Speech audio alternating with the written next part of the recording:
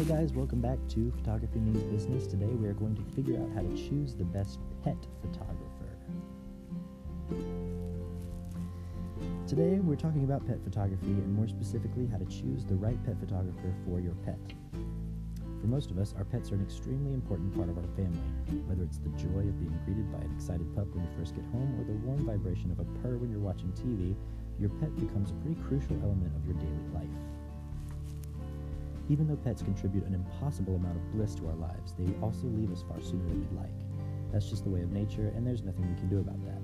What you can do is capture those special moments, capture the loving eyes and the soft expressions in a perfect photograph that will keep them in your life even after they can't keep you company anymore. Now, as good as your phone camera may be, it won't capture the special moments the way you'd like. Unlike a smartphone camera, a professional photographer will be able to do your pet the justice it deserves.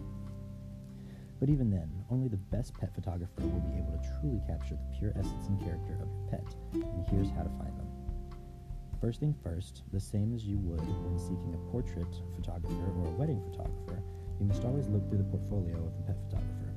A portfolio is a demonstration of an artist's finest work, a collection of past work.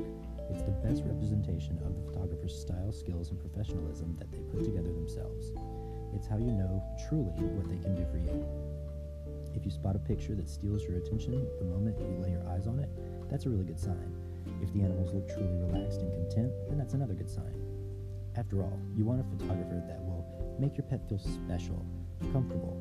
It's important to remember that if your pets don't look completely satisfied, then that's exactly what the photographs are going to display, and that's not how you want to remember your pet. As mentioned before, a photographer's portfolio will also display the style of photographs that they produce. Pet photography varies from professional to professional, and it's important that you can relate the style of your pet that your photographer produces. Only you can comprehend which style resonates the best with your furry friends in the most truthful way. It's usually even better if the photographer works on location. This means that the photographer is willing to come to you or anywhere else you prefer the pictures be taken. This is a great option for animals who are nervous around new people. If the animal can be in a place where they normally feel safe and comfortable, then once again, that will be reflected in the photographs. Now to conclude, I will talk a little bit about everyone's favorite subject, price. It's important to understand that with a photographer, you get what you pay for. If it's only a Christmas card you want for your pet's picture for, or some silly photo shoot with minimal significance, a cheaper pet photographer isn't necessarily a bad idea. However, if you are looking for a tangible artistic memory of your loved pet, maybe to hang on the wall or frame on a desk, then it's worth a decent investment. Applicable to all walks of photography, cheaper pet photographers are usually inexperienced and new to the industry. An amateur who may be learning the trade through practice or just trying to build their portfolio, it's likely that the final product won't be what you were hoping for.